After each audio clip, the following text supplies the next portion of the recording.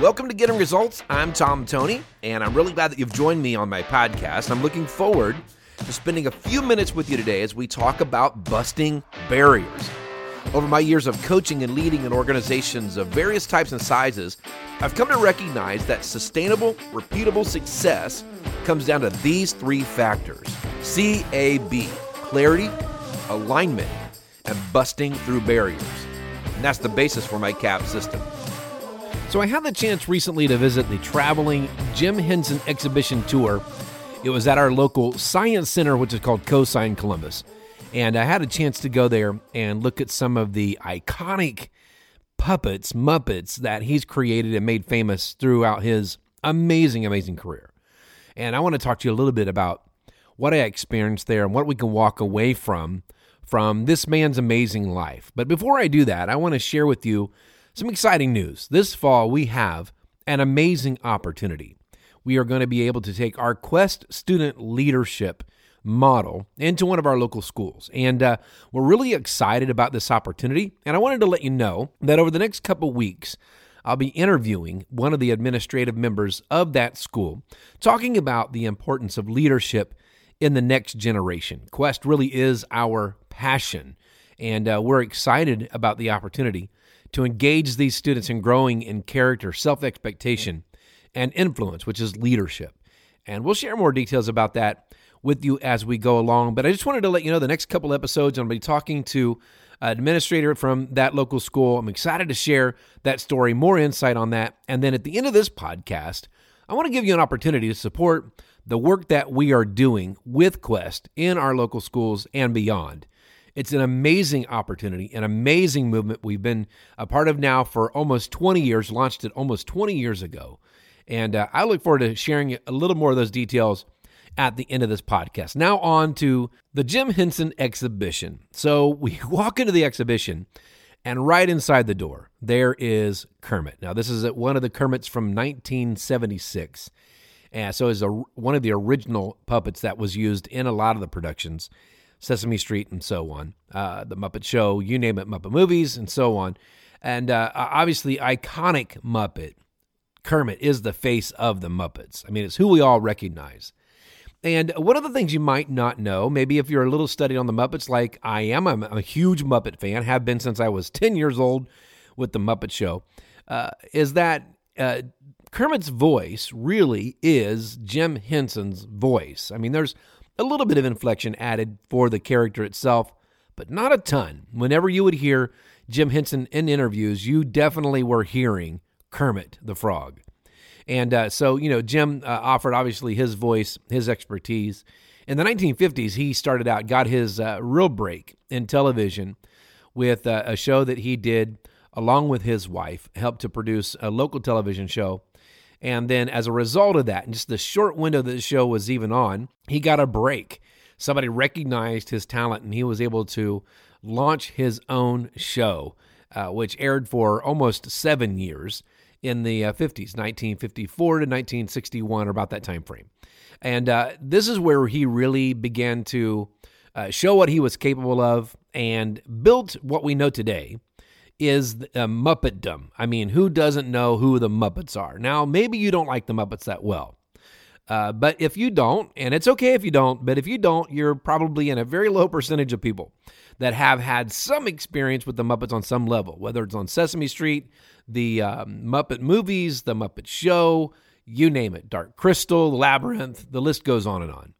And the influence that Jim Henson has had on many generations, many, many people, including myself, has been absolutely tremendous.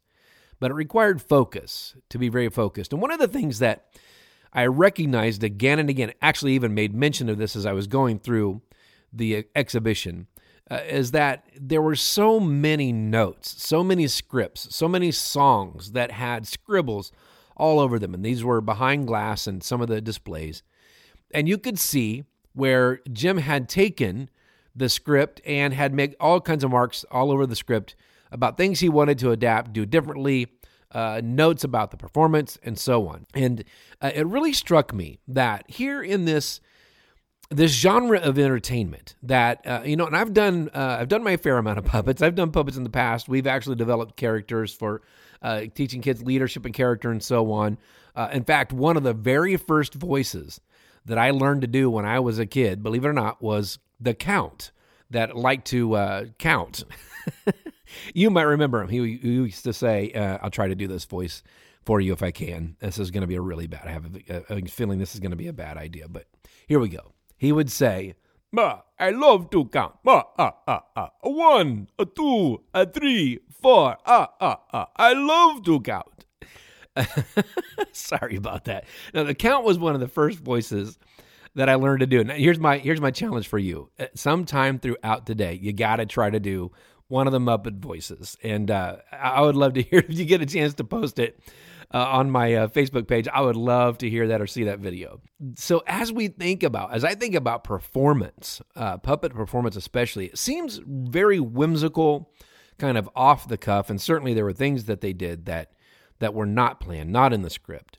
But I was really taken aback as I saw all of these notes that this genius, Jim Henson, had written down along with Frank Oz, Dave Goelz, all the people that were a part of Steve Whitmire, that making these puppets come alive, that they really were focused on doing things with excellence, that they put time and effort into getting it exactly right.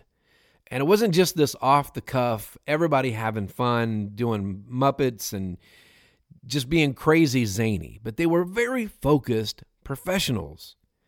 And it's that kind of focus. And as you would read through the different eras of time and so on, and you'd see quotes from Jim Henson on the wall behind the displays, it became very apparent that he was very sincere and focused on creating something that had never been created. And I think we can all agree he was incredibly successful, the most successful ever. He moved media. He moved genres. He explored the medium of television and broke ground in so many ways, Academy Award-winning, Emmy Award-winning, for his scripts and his technology advancements and so on. I mean, just so many things that he accomplished in really a short amount of time. And, it's all because I believe that he was so focused, and he was focused on getting it right. And it causes me to step back as a leader and to ask myself this very personal question, which is this: how focused am I? Am I focused on accomplishing the important goals that are in front of me?